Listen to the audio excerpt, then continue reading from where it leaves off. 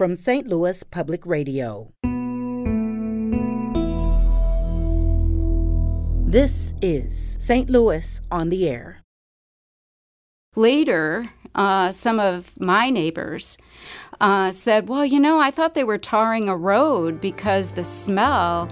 And then another neighbor just a day later was like, well, I've had these headaches. I think this is a wake-up call for us. We need to ensure fossil fuel companies feel these incidents in their pocketbooks. There's a great deal of wildlife, waterfowl, amphibian life. Let's not let this opportunity pass. The real tragedy here would be if we just keep doing business as usual. I'm Sarah Fenske. An oil spill in Edwardsville unleashed an estimated 165,000 gallons of crude oil into Madison County waterways earlier this month. That's an unusually big spill, one that comes with an environmental cost. And it came with little notice to nearby residents, even those living just blocks away. Toni Oplet is one of those residents. She lives in Edwardsville, just blocks from Cahokia Creek, and she joins us now. Toni, welcome. Hi, thanks. We're also joined today by Hannah Flath. She is the communications coordinator for the Sierra Club Illinois. Hannah, welcome. Thanks for having me.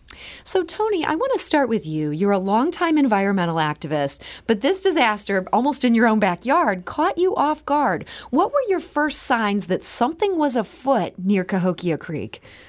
I guess my first sign is kind of ironic because it was an NPR reporter who called me.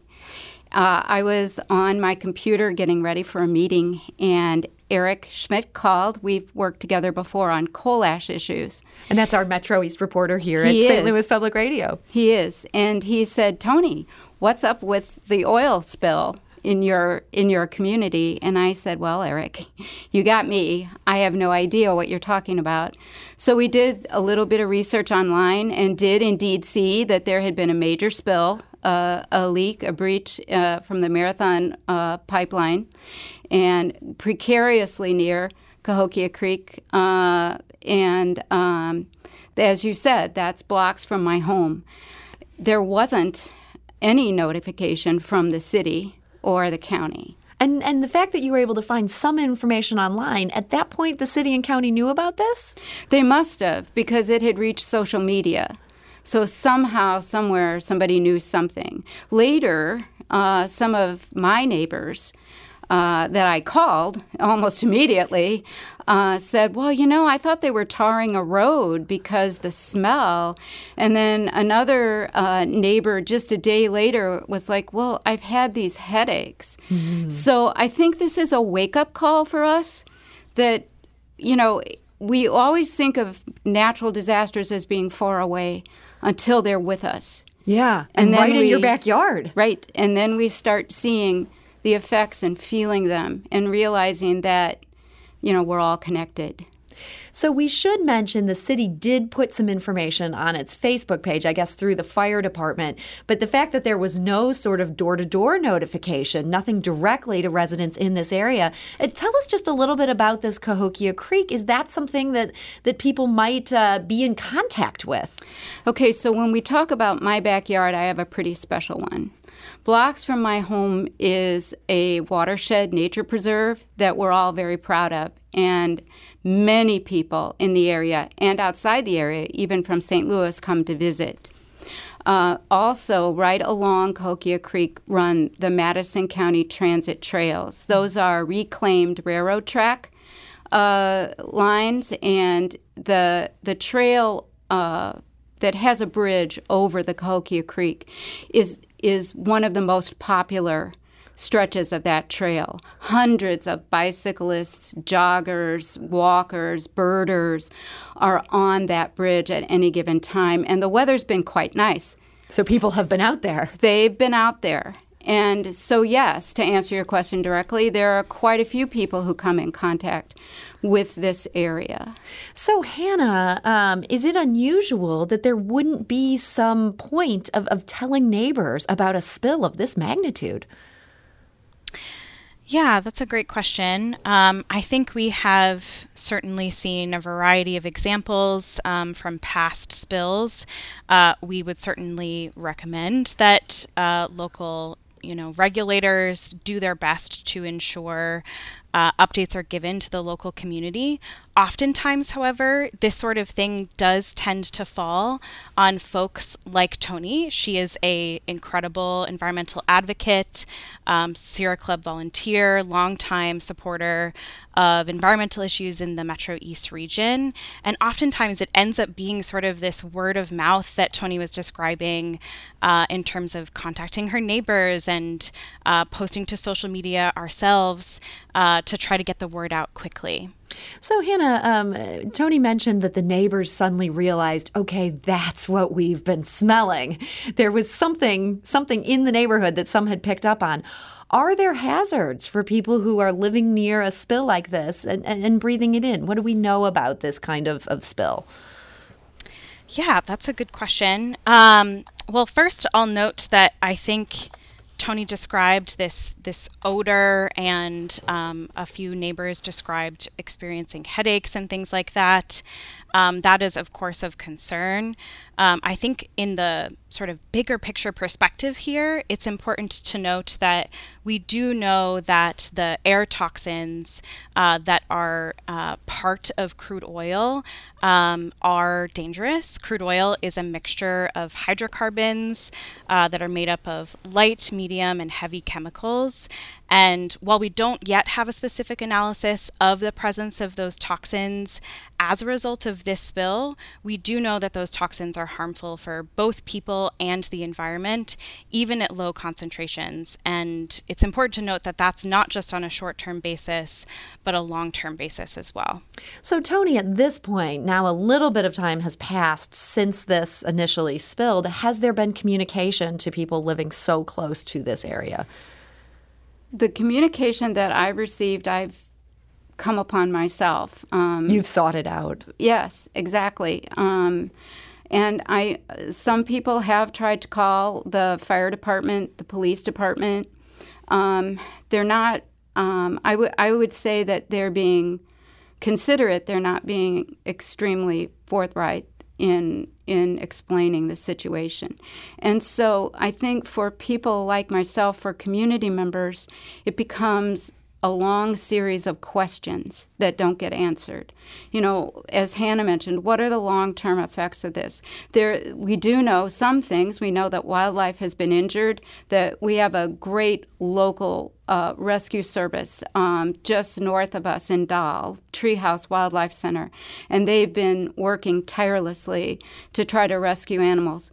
There's a great deal of wildlife, waterfowl, amphibian life, in and around this large watershed area. Mm-hmm. So those are the immediate things we see. Mm-hmm. Those are the immediate effects. But I think down the road, people like myself worry about what are the long-term effects. It's going to be summer. More and more people are going to be in that area. And just like teenagers everywhere, there'll be teenagers who will find some recreational activities near that creek. People will get wet. People will get wet. We don't want people to be poisoned. Mm-hmm. Our producer reached out to Marathon Pipeline LLC, which owns this pipe that had the spill, seeking comment on the status. In a statement, the company said its response will continue until cleanup is complete. Quote, remediation and restoration work continues in the affected area. The public is asked to avoid the recovery zone for the safety of the responders, the community, and to limit environmental impact. The top priorities of the Edwardsville response remain to ensure the safety of responders and the community and to limit environmental impact as we respond to the release and conduct cleanup activities. The company adds, quote, the spill area is being monitored 24 hours a day for impacted wildlife. An audible deterrent is being used to keep any animals from entering the affected area. Marathon Pipeline LLC is covering all expenses related to the wildlife rehabilitation effort and providing all needed resources to recover and rehabilitate the impacted wildlife. Volunteers are not needed at this time. That is from Marathon Pipeline LLC that owns this pipeline. Hannah, in light of that, here's what they're saying. How does the Sierra Club see the company's actions since the spill? Do you have the sense it's doing everything it can?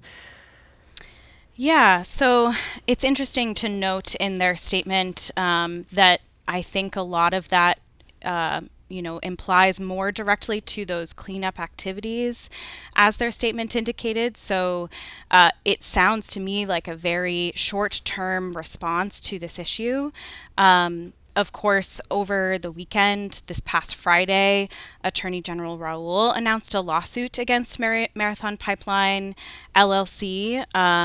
And, I think that that'll be really helpful in making sure we continue to hold them accountable.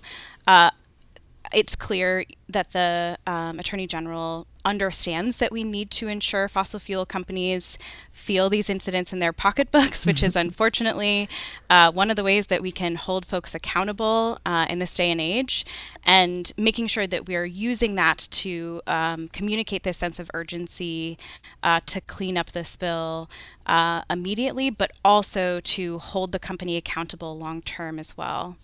We're talking about a large oil spill in Edwardsville, 165,000 gallons of crude oil into the Madison County waterways. That's Hannah Flath, the communications coordinator for the Sierra Club Illinois. We're also joined by Tony Oplet, who lives right in the neighborhood where this happened. Tony, what do you make of that statement from Marathon? Do you think at this point, they're doing what they can?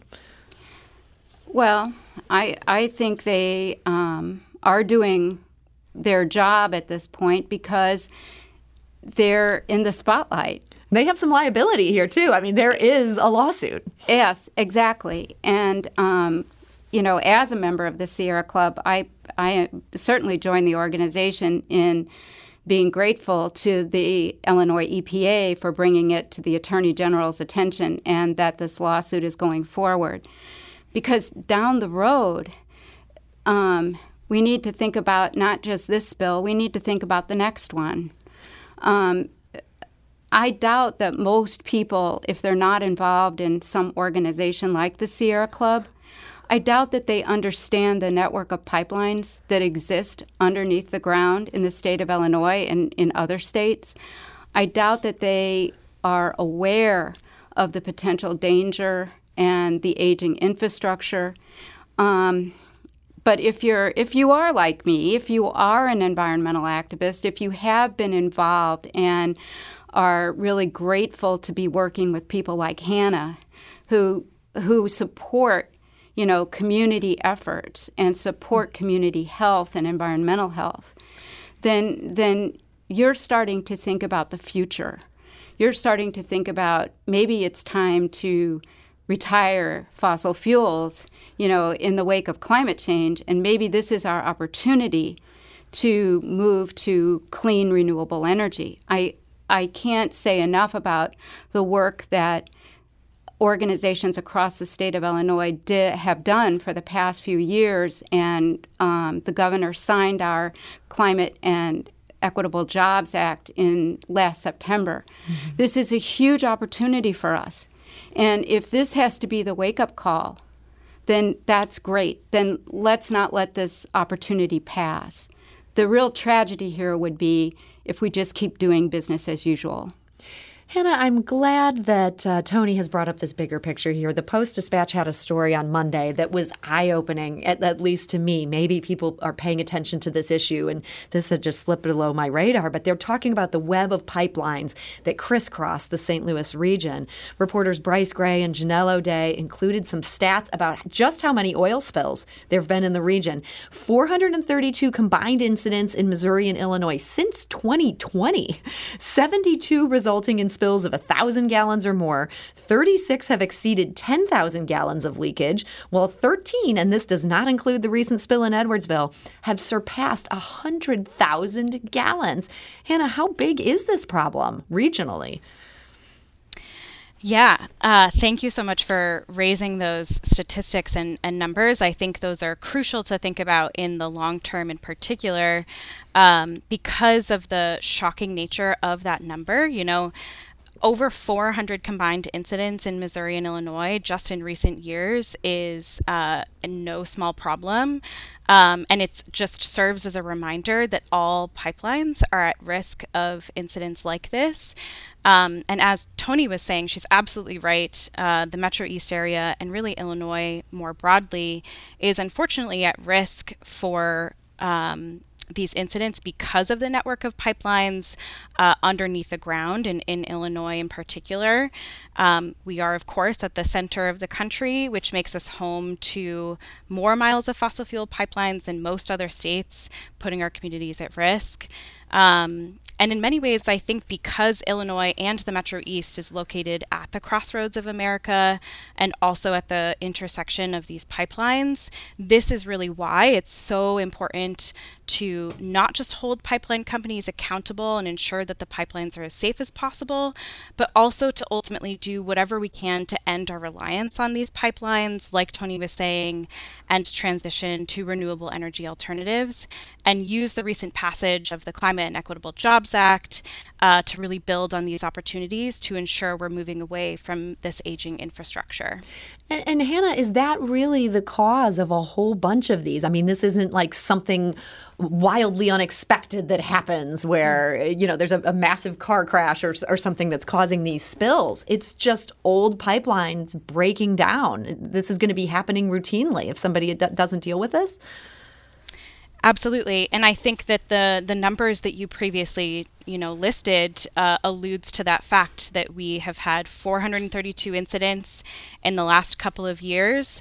That is an indicator, of course, that these issues will continue to arise if we are not dealing with these long-term consequences when spills do occur, and also trying to move away from them as quickly as possible.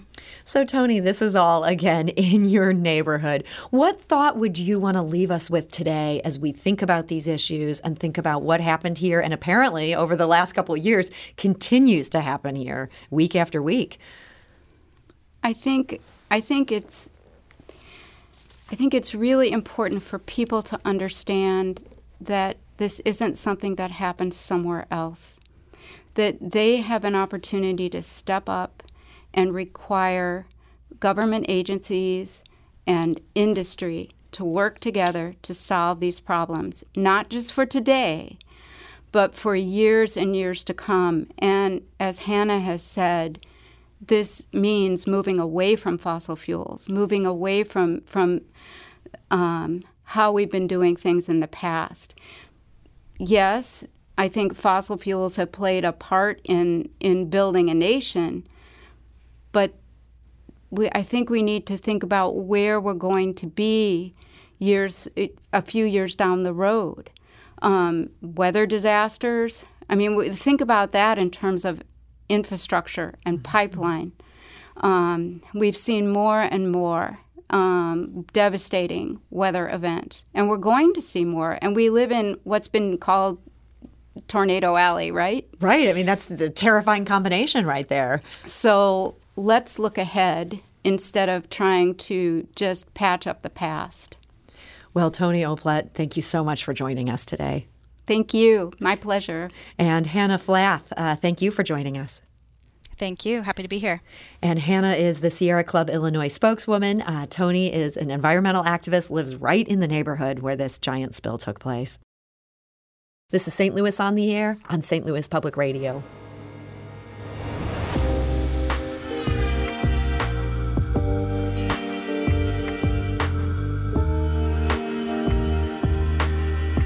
This episode was produced by Danny Wissentowski with audio engineering and podcast design by Aaron Dorr. Our executive producer is Alex Hoyer. St. Louis on the Air is a production of St. Louis Public Radio. Understanding starts here. If you learned something new from today's episode, consider leaving us a review and rating on Apple Podcasts on the App Store. It's the easiest way to help people discover our show. We appreciate it. Thank you. St. Louis Public Radio is a member-supported service of the University of Missouri, St. Louis.